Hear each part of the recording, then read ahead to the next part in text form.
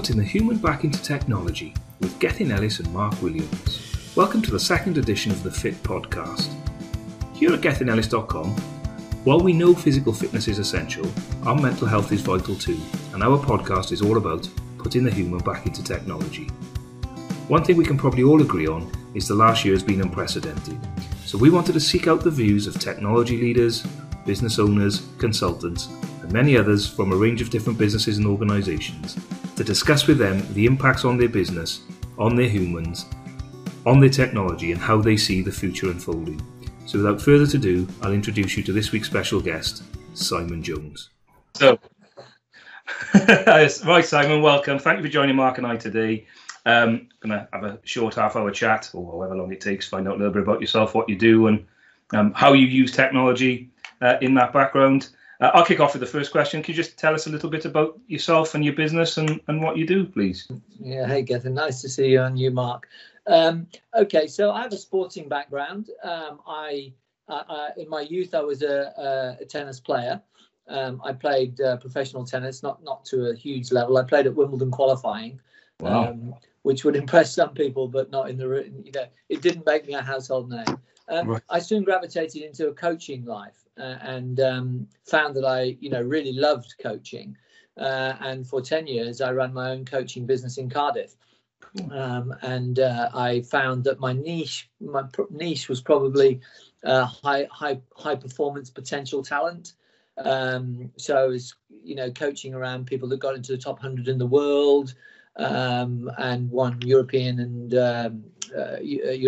British junior titles. So I really enjoyed that period. And then as a consequence, the governing body of tennis, the Lawn Tennis Association, appointed me as a national coach. So I started off working then for the governing body. I was a national coach, I was coaching the team that won the World Championships at one stage in juniors. Wow. And then I sort of, I suppose, I'm not going to use the term progressed up the ranks because it sounds a bit ostentatious, but I got more leadership responsibility as time went on. Yeah. And then I started to, as a consequence of that, I started to run the national academies, of which I developed the tennis facility at the Sports Training Village in Bath, which is a very, very prestigious facility. And then from there onwards, I went to the National Tennis Centre. And then, I spent 17 years at the National Tennis Centre with the LTA, as head of performance support, head of coach education. And then I also interesting for me was I spent 5 years on the executive team there. So I had a really amazing career in the governing body of tennis, going from a deliverer at coaching level, more to management and then leadership and strategy. And then finally in August of 2019, I left after 31 years, and I'm now a private consultant. And I switched my balls. Okay. So my balls got bigger, and I moved from tennis to football. Cool. And I started to work with several clients in football. And today I now I have a contract with the Premier League to be their coaching advisor. Wow. And I also work with Chelsea Academy, developing their coaches. So would that be like, sorry to interrupt, Simon, would that be like the first team at that level, or would it be the junior academies coming through, or is it? Okay, no, so I don't work with the first team, right. Although some of the coaches from the academy have gravitated into the first team, and I still have a relationship with those. I work my big two contracts are the Premier League coaching advisor and Chelsea Academy. But I also work with the staff of Chelsea women's team, and probably around about I think 14 other individual clients. Work with a couple of guys at the NBA in the States, a top tennis coach, and some leaders in other football clubs. So kind of like in that private coaching world, but with two main clients being the Premier League and Chelsea FC. So correct me if I'm wrong. Are you a sort of coach of coaches. Is that a good way to describe it? Yeah. Mainly a coach of coaches. We call our industry is called coach development. Right. And the coach developer is actually an emerging role in sport. Yeah. The principle being that if you invest a lot in players and coaches to coach players, who's investing in helping coaches be better? Yeah. And I'm also at the same time I'm doing a diploma in executive coaching, so it's interesting to see those two worlds, how closer they're becoming. Yeah. Working with high performing individuals in pressure situations. So yeah, that's the world I'm in right now. Yeah, I mean, you and I have known each other for a long time, Simon, and we won't discuss too much of that, I guess, on this call. But you've always been one for learning as well as doing or advising, as you are now. And it's just interesting, really, to hear you say that you're investing in your own development, if you like, your own learning. Going through that. Is that something that is also a theme for you in terms of your advice, out there to others? Absolutely, Mark. And it's only of late that I've realised how passionate I am about learning. And when I reflect on my own career, the periods of time where I wasn't learning was probably the worst periods. But the periods of time when I had the opportunity to be out of my comfort zone and grow and learn something more were the more fulfilling ones. I think it was only this week, actually, I was talking to a football coach, no names, of course, but a really top player. I mean, an icon of the game who's now coaching. And the theme of the conversation was, the most important thing is the learning of the player. That's the most important thing. He's at the center of everything. And so there's a lot of a sort of a pedagogical approach to the work that I'll do with them, which translates across different disciplines. So, the way in which a coach will work with a player in tennis or football or rugby or basketball or anything like that, putting the learner at the center and understanding how best that they can develop and improve is the core to it. So that's how I help them deliver. But you're right, Mark. I'm also passionate about their own development. And finding different ways in which they can learn and in which they can improve. And, if you had to say I've said this in several environments, the core feature that the best people have is curiosity. Mm-hmm. So the best ones I work with, they're coming to me and they're saying, well, what do you think? What are you thinking at the moment? What's going on in your mind? Whereas I try to get the guys that don't ask that question to ask that question, to open up their curiosity and their learning. So yeah, very passionate about it. And the reason I'm doing my diploma is for that reason. I'm discovered I really love learning, and also I'm teaching people to be learners. So I need to be a learner myself. Yeah. Actually, that's a very very interesting point. That about putting yourselves in the shoes of the people that you're advising. I mean, maybe we'll get back on topic a little bit. That was a little bit of a segue out there, but obviously, you and I know each other. In a sense, the three of us on this call do similar sorts of things, albeit, Gethin and I are more technology oriented. In let's call it business technology rather than other types of technology. But so. I guess the question is really around. It might be about you and your how your business has adapted or changed. Since we've been having all these challenges over the last 15 months or so. But it may be that question's around your clients and how. And so I was just thinking then, about your point about developing the coaches. And I've not kept up, frankly, with what the rules were in the first lockdown and the second lockdown for. Whether people were allowed to train together and and all that sort of thing, but how have things been impacted either for you or the people that you advise over the last year or so, and how have they dealt with it? Yeah, well, I mean, what a great question that is, and everybody's constantly reflecting on the last 16 months, actually. From my own personal perspective, in the world of sport, you're either training or you're competing. And then if you've got time, you're learning.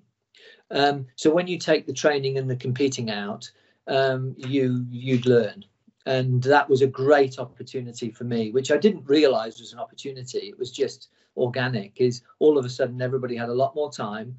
And the two organizations, my two big organizations, Chelsea and the Premier League, both wanted to go online straight away. They didn't want to furlough people. They wanted to maintain the drive of the strategies and the programs that they were doing. So from my perspective, I got a real opportunity then to start to move forward and engage with people and connect. Certainly my connections in America, I would have never have made if it wasn't for lockdown, because I was looking for communities of practice to develop. So I think that one of the sort of bits that I do is a communities of practice where I'll take somebody from rugby, somebody from tennis, somebody from football, and somebody from an American sport.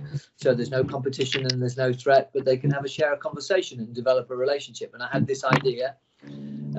So I interviewed Steve Borthwick on a podcast, a webinar. And then, in order to help Steve, I introduced him to Andy Murray's coach, and then a coach from Chelsea, and then somebody from the NBA, and all this sort of networking, and it was created because of the technology within COVID. So tremendous opportunity for me to learn more, meet more people, and develop what I was doing.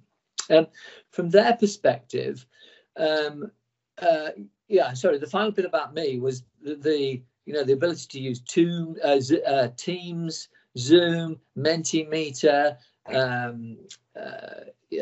all the different little softwares that we've got. I've got something going now where you scan your phone on a barcode and you can see on the phone, and you can do post-it notes on it, and all of these sort of softwares and IT things which I never knew existed before are now a daily part of my life. So I've enjoyed that. But the people that I've worked with, they've had to respond as well to it. And if I take the example of the football clubs that I work with, they really needed to keep the engagement of the young players. They couldn't come in. This was now a major challenge for them. So over a period of, I would say March and April last year, the development of the Google Classroom, the online sessions, the evening connections, the challenges and the skills, the communities that were created on screen with about 15 players in a squad. The first team players were coming on the Zoom calls and speaking to the under nines, which is something that they would never do before. So there was an explosion in this sort of in this sort of world. And one of the many projects that we put in place was to digitalize our technical program. Right. So what that means is we've got lots of drills and resources and principles of plays and philosophy, but they're on PowerPoint slides. And what we wanted to do was we wanted to digitalize them. We wanted to add videos to them and really upgrade the quality of our resources. So what we did is we assigned a position to a group of coaches, and each week on a Friday afternoon, they had to present to the whole staff and develop this library of digital resources. So loads of things like that going on all the time. The interesting thing about it, though, Mark, was we, in one of the breaks from lockdown in around about October, we did some interviewing. We had to interview for a position, and we interviewed internally with 7 candidates. And what was amazing to us was how much better they were around the presentation and the PowerPoint and the use of video, because they'd spent almost a year doing it. So they developed more skills in that area. And now we're making the transition back to being on the grass. So a whole load of implications for everybody there like that. But, we're doing some planning for the Premier League coaching team away day in the summer, which is going to be live. And in the planning, it came out that some people that we're absolutely been speaking to for almost a year on Zoom, people haven't met them yet. Yeah. because they were employed during the lockdown period, so they Yeah. never came into the office. So like this now, we're talking now, and can imagine that 3 times a week for a year, but we've actually never met. So there's lots of implications of that right now. And not to go in too quick and to respect the socialization that needs to happen. So it's been really interesting. Lots of implications for everybody. But of course, I'm presenting a positive picture. There are some negative aspects too. Of isolation, and a lot of people have had a lot of difficulties as well with it. And that's been important. We recorded one of these last Friday, Simon, and that was kind of the theme coming out. It's like, we've been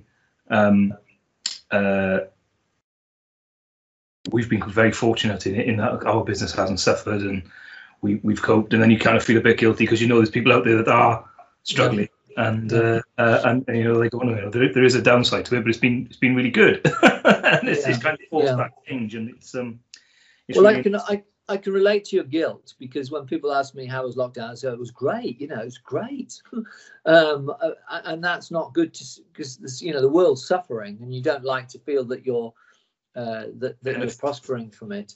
But on the plus side, the whole lockdown, the Zoom thing, the virtual world did enable us and somebody like me and people like me to reach those that are struggling quicker and better. And to try and provide some form of support and a little bit of empathy as well. I understand what you mean a bit about guilty. Well, that was just the theme we picked up last week. I've got to take this point just to say that on the theme of the last year and the quote of the last year, Mark, you're on mute, or at least you were when you were talking just then, so we couldn't hear you. So you were talking away, and you were definitely on mute. Well, it was a good job I was on mute, because son number 2 has decided to hoover above me, which is the first time he's picked his hoover up in about 12 bloody months, and it had to be now, didn't it?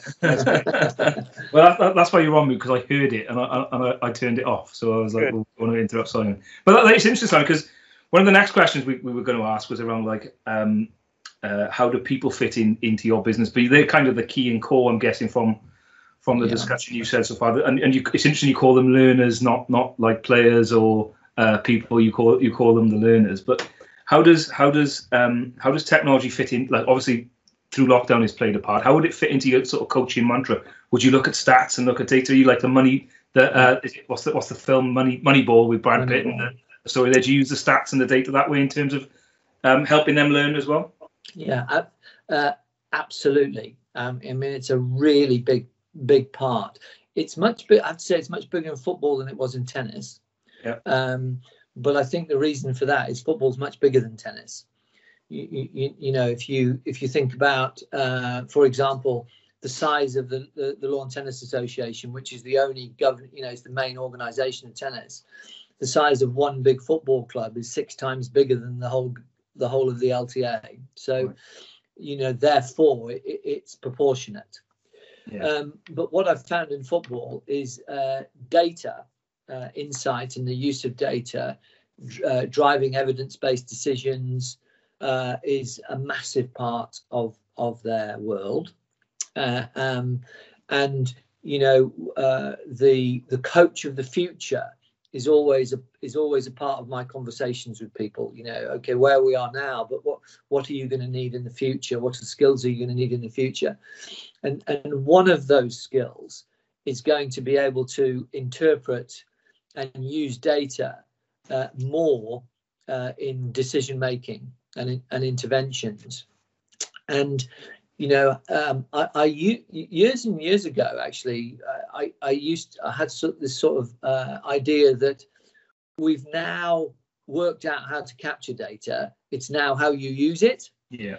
But actually, what I've realized of late is that we are still discovering data forms that we didn't know existed before, and the dive into them to draw out the insights is becoming so sophisticated that it's a massive part. So, I'll give you an example of the sort of things I'm talking about. Is data is you've got your digital data, your numbers, but data is any information and how you and whether it's subjective or objective or triangulated or whatever.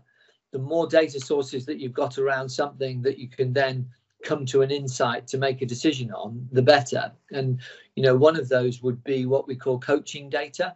Yeah.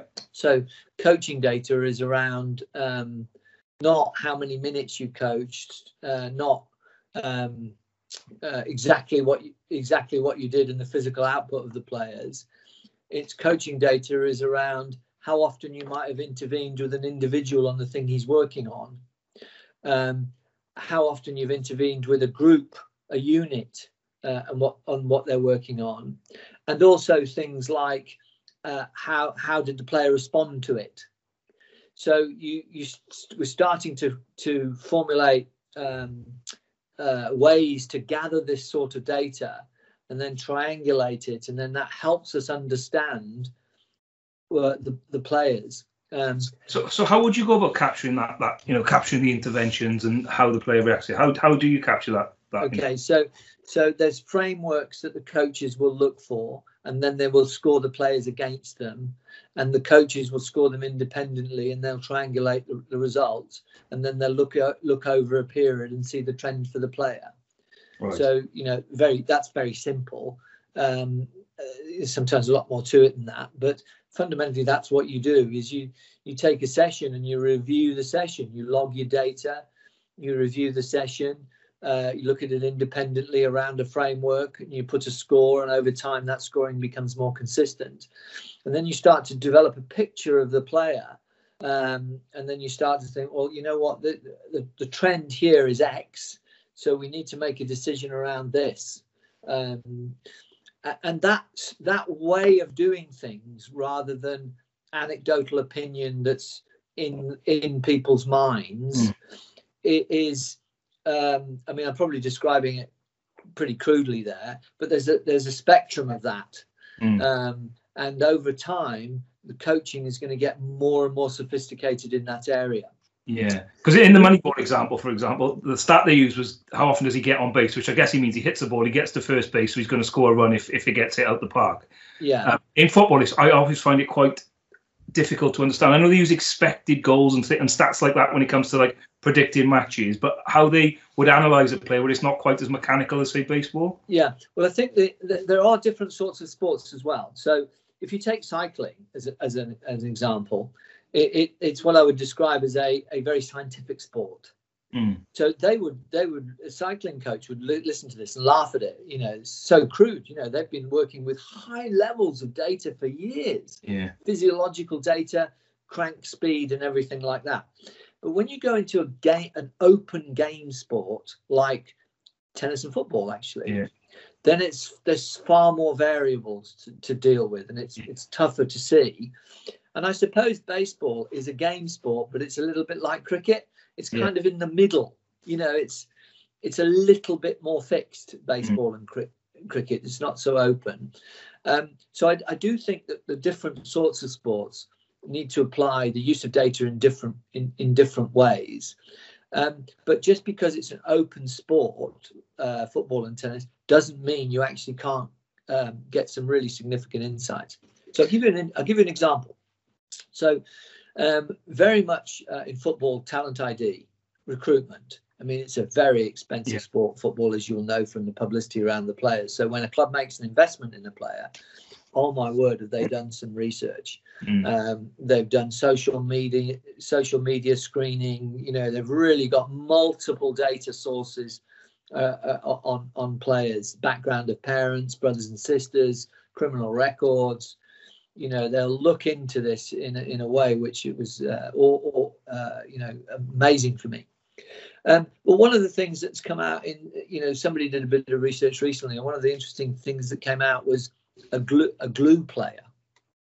So in other words, a glue player is a player that he doesn't actually score very high on the metrics that you give him from Opta and all of those things. But when he plays, the team plays well. Right. So data that brings those two sources together, his own individual positioning and stats and accelerations and decelerations and, how far he's run, but also it brings multiple data sources together and says, what's really interesting is this guy doesn't hit the heights of any statistics, but you know what? Every time he plays, his partner scores 4.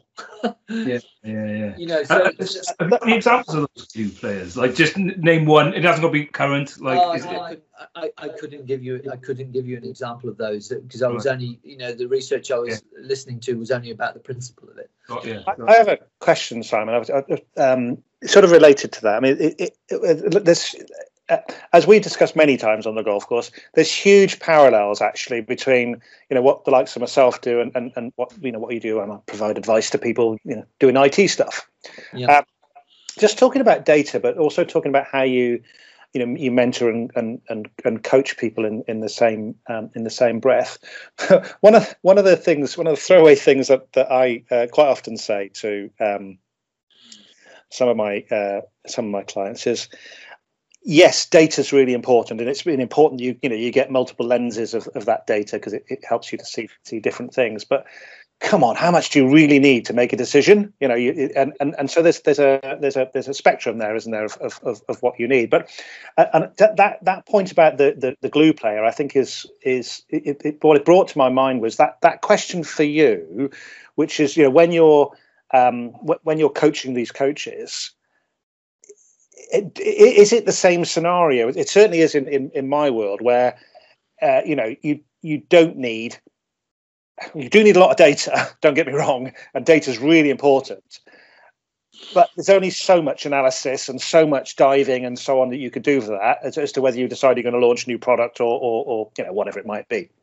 So I'm just wondering whether that same analogy applies in your world. That there's a point at which, from a coach's perspective, you need to say, right, I've got enough data.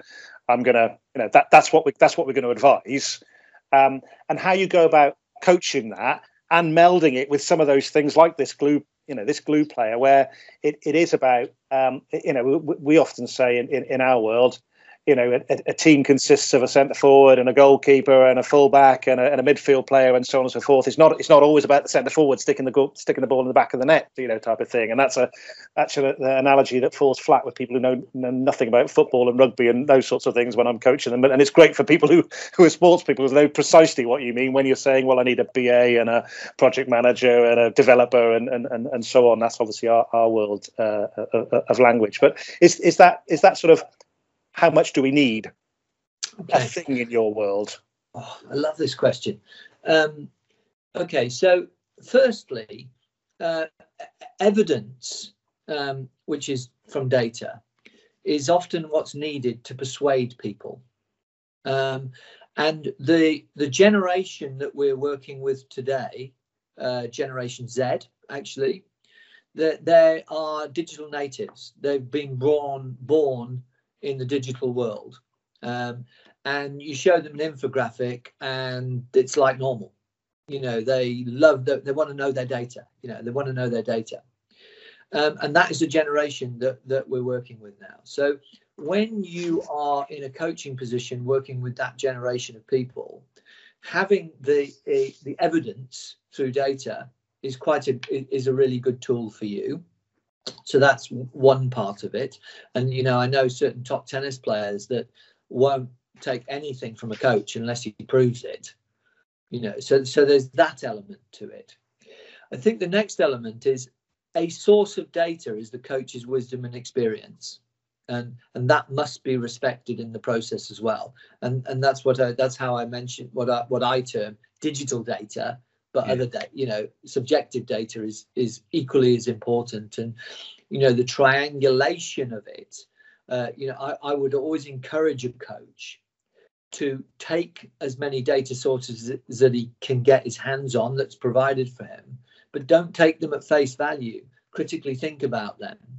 So, you know, the way I work with coaches, Mark, on critical thinking is you either take data at face value, or you have an opinion, or you critically reason it. So I would encourage them never to take data at face value and be very, very aware of their biases and their opinions, and to consider it and ask why a lot.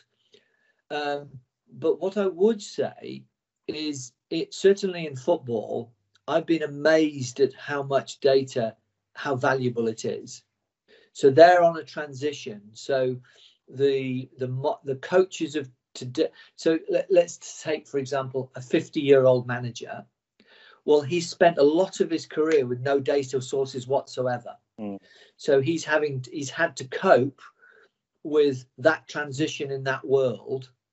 And very often he's under pressure. So he carries on doing things like he used to do them and not using the data. The 40-year-old coach, life's very different for him. And now he's really interested in understanding exactly where the balls go when they don't score, and exactly when they do. And you can't see that with the visual eye. So on balance, I think football as a sport is on that progression towards that. And I don't think they're in a position where they've got too much data and they stall on their decisions. Maybe in the future they might. Right. Maybe in the future they might. But at this moment in time, it fascinates me when I listen to first team coaches and they talk, I see the presentations that they put together and the amount of scrutiny that goes into things.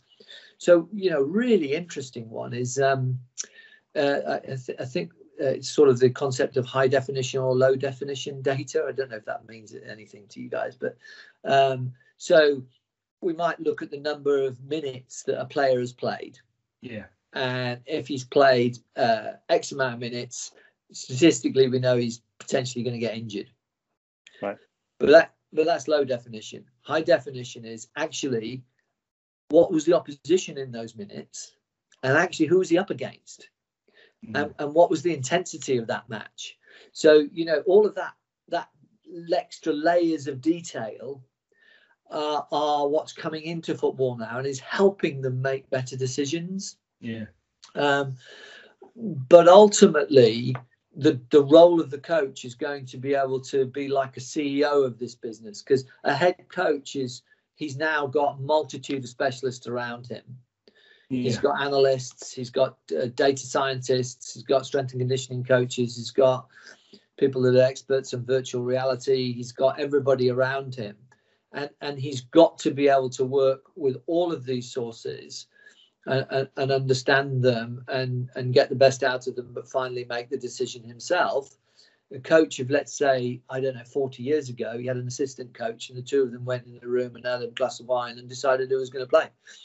So, look, apologies, guys, if you're listening to that. And I did say 40 years ago, maybe 60. But it's a changing world, Mark. It's a changing world, I think. Yeah. That just reminded me of a scene from Mike Bassett, England manager, where he names a team on the back of a fag packet and he ends up picking some guy called Benson and another guy called Hedges for the England side. Mike Bassett, England manager. Great film. It's funny. Go on, Mark, sorry. I was going to say part of what, we'll move on perhaps, but part of what you're saying there, Simon, I think is that there might be another question in this, sorry. The people part of this and the people skills and it's about a balance is what I'm hearing. And again, I'm thinking, I miss these games on the golf course because this is what we used to talk about. And I think, you and I both used to get confidence about what we were then going to go and do the following week, in our respective careers, from that. But I think my question is just around, because part of this Fit podcast is about, if you like, it's about technology, but also about mental health and the people in that. I guess I may not articulate this very well, but I guess I'm wondering about whether this increase in data that we know that we've been talking about and needing to get more of it, and obviously the different age perspectives and well, not just necessarily age, but different abilities of people to cope with technology and the demands of it. Whether there's an increasing sort of, let's call it, stress factor associated with that. I've got to have the data support this, or I've really got to learn how to. I'm 50 years old, to quote your example. I've really got to learn how to get to grips with this data, and whether that's increasing somehow, the sort of the mental stress awareness side of things, and if so, how are people coping with that? How are you coping with that? Because let's be honest, you and I of a similar age. Yes, we both love our technology, but we're not 30 anymore, and it's not like the back of a fag packet for us. Yeah, I mean, I think it's an ongoing mental stress. That is, the next generation will find the generation behind them the same. When you ask me how I help my people with it, I think awareness of the issue is very, very important, and I try not to get them to be afraid of it, and embrace it and understand how it can be a good thing. But it is intimidating. It's intimidating when you have to do, when your son goes bish bash bosh and creates something out of nothing, and you go, wow, how the hell did he do that? I think one of the biggest challenges, Mark, and I am working on this aspect in one organization. One of the biggest challenges is the multiple systems that exist. Mm-hmm. So, I think it's quite easy to get used to one system, but when there are multiple systems, that's a problem, because you can't, is it, are we Google Docs here, or are we Zoom, or what's what? Where's it all going? Where are we storing that information? And Zoom, Teams now has become more interactive across more functionality, and now people are starting to store documents on Teams, and guys are getting really irritated because they used to be on a shared drive and now they're on Teams and we can't find them anymore. And so I think the multiple platforms that are available is a source of stress. And what we're trying to do as a STEM one organization is to align them, is to say, actually, let's get some consistency here. So, at least we can learn to use one thing and then keep to it and develop a mastery using one thing, rather than loads and loads of different things flying in and flying out everywhere. But of course, the younger generation, Generation Z, they love that. Tick tock tock tick, Instaface, Facegram. It's coming in everywhere. So I think that is a source of stress. But you also what we do have in football is a growing profession of analysts. Mm-hmm. And they are there to serve the coaches. And I've got to say, the culture is amazing. Is they know that they have to make it simple for the coaches. Mm-hmm. So we're actually currently working on a process now. I mean, we've got something around systems and process. Does a system drive the process, or does the process create the system? You're much more familiar with that than I. But the process that we actually think is the best one is on a Monday morning, the report printed out on an A3 sheet and on the head coach's desk, because that's the way in his life is best for him. Yeah. He comes in and he sees all of the things on the desk, on a piece of paper, and that is a process that's making the system work, because he's now looking at something and he's going, we need to know more information about that. So the analyst then goes, okay, I'll get you that. So it's kind of in that area. So I suppose the answer is I help them by trying to get the systems and the processes that fit for their working life.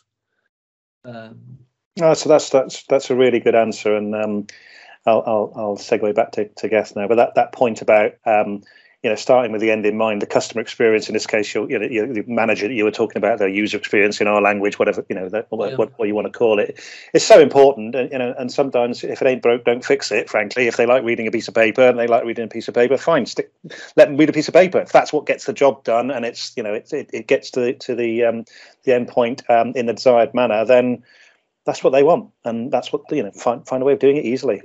Yeah, it's ultimately to improve the performance of the players. Of course, that's the end game. And if you don't have a process that doesn't get that information into the coach's decisions, you're shortchanging the players. Mm-hmm. But also, if you have a process that they can't use, the information doesn't get into the players and you shortchange them. So it's really trying to think about that journey. Yeah, I think I can see that, and I know I'm 100% confident Geth can as well. You know, if you give your manager a tablet and he's got to muck about with it and blow the screen up to get the information that he wants, and then he's got to go off and have a briefing with the senior players or whatever it is that that happens in your world. People are people. They will convey the stress that they've just had from getting the information digitally versus on an A3 bit of paper, as what you're talking about. If that's what they want, and ultimately that'll the player will will either we'll get that direct or we'll get it subliminally, and it'll impact on the field, right?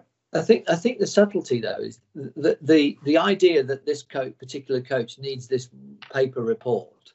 This particular coach is highly technological. He's got iPads in the dugout. He's pulling information. He's very evidence-based in his decisions.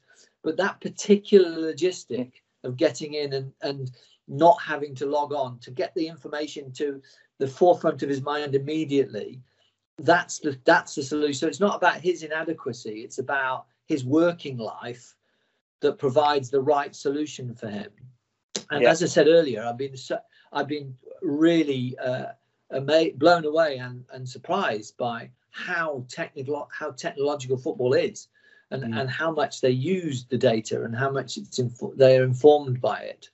It's amazing, actually. You've actually given us a really good insight into how that works, Simon, because I've known they've used data a lot and I've known it's evolved, but I've never quite understood the sort of practical implementation of it, really.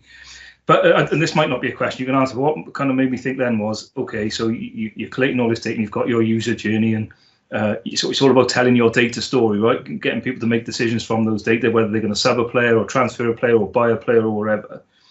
What sort of technology, and do you know what sort of technology is used to support that? Is it cloud-based? Is it if you've got relational databases? Yeah, I thought it might be that type of question, but I thought I'd ask it anyway. And if you don't know, that's fine. I just was wondering if you did. I mean, if this wasn't a podcast, I'd go and ask the guys, and they'd give me the answer, and they'd tell me the systems that they use. But that's a step too far. That's fine. For me. We are working in one of my contexts with a company to design our own system. Right. And something that's very bespoke to our needs. And they're a worldwide company that do this, a company called Kitman Labs. But I wouldn't know the platforms. No, that's okay. What's used. Well, that's okay, no problem.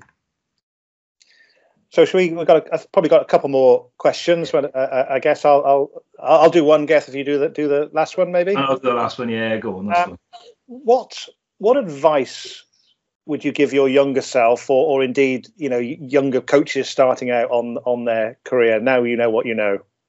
Okay, it's a pretty simple one, really. I think when you're younger, you're more insecure than when you're older, and as a consequence, you don't ask as much because you feel you should know, or you're afraid to, and you're not as curious. As you get older, you learn the value of curiosity and learning, and you also learn the advantages of vulnerability.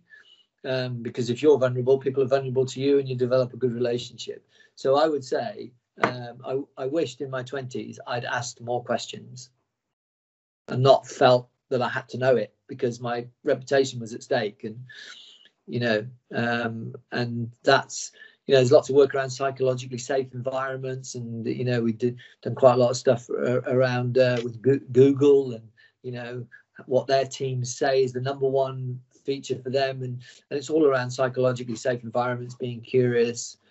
So I would ask a lot more questions when I was younger. Yeah, that's great advice. They're simple. It's just, it can be simple as, what are you thinking right now? And I've heard you talk about, I've listened to a couple of your other podcasts, as you know, Simon. I've heard you talk about vulnerability previously. We won't cover that herein, but for anybody that's listening on Simon's views on that, there's some really brilliant insight on a couple of other podcasts about the different stages of vulnerability as to where you are in your career, whether you're at the top or the middle or whatever. And fantastic.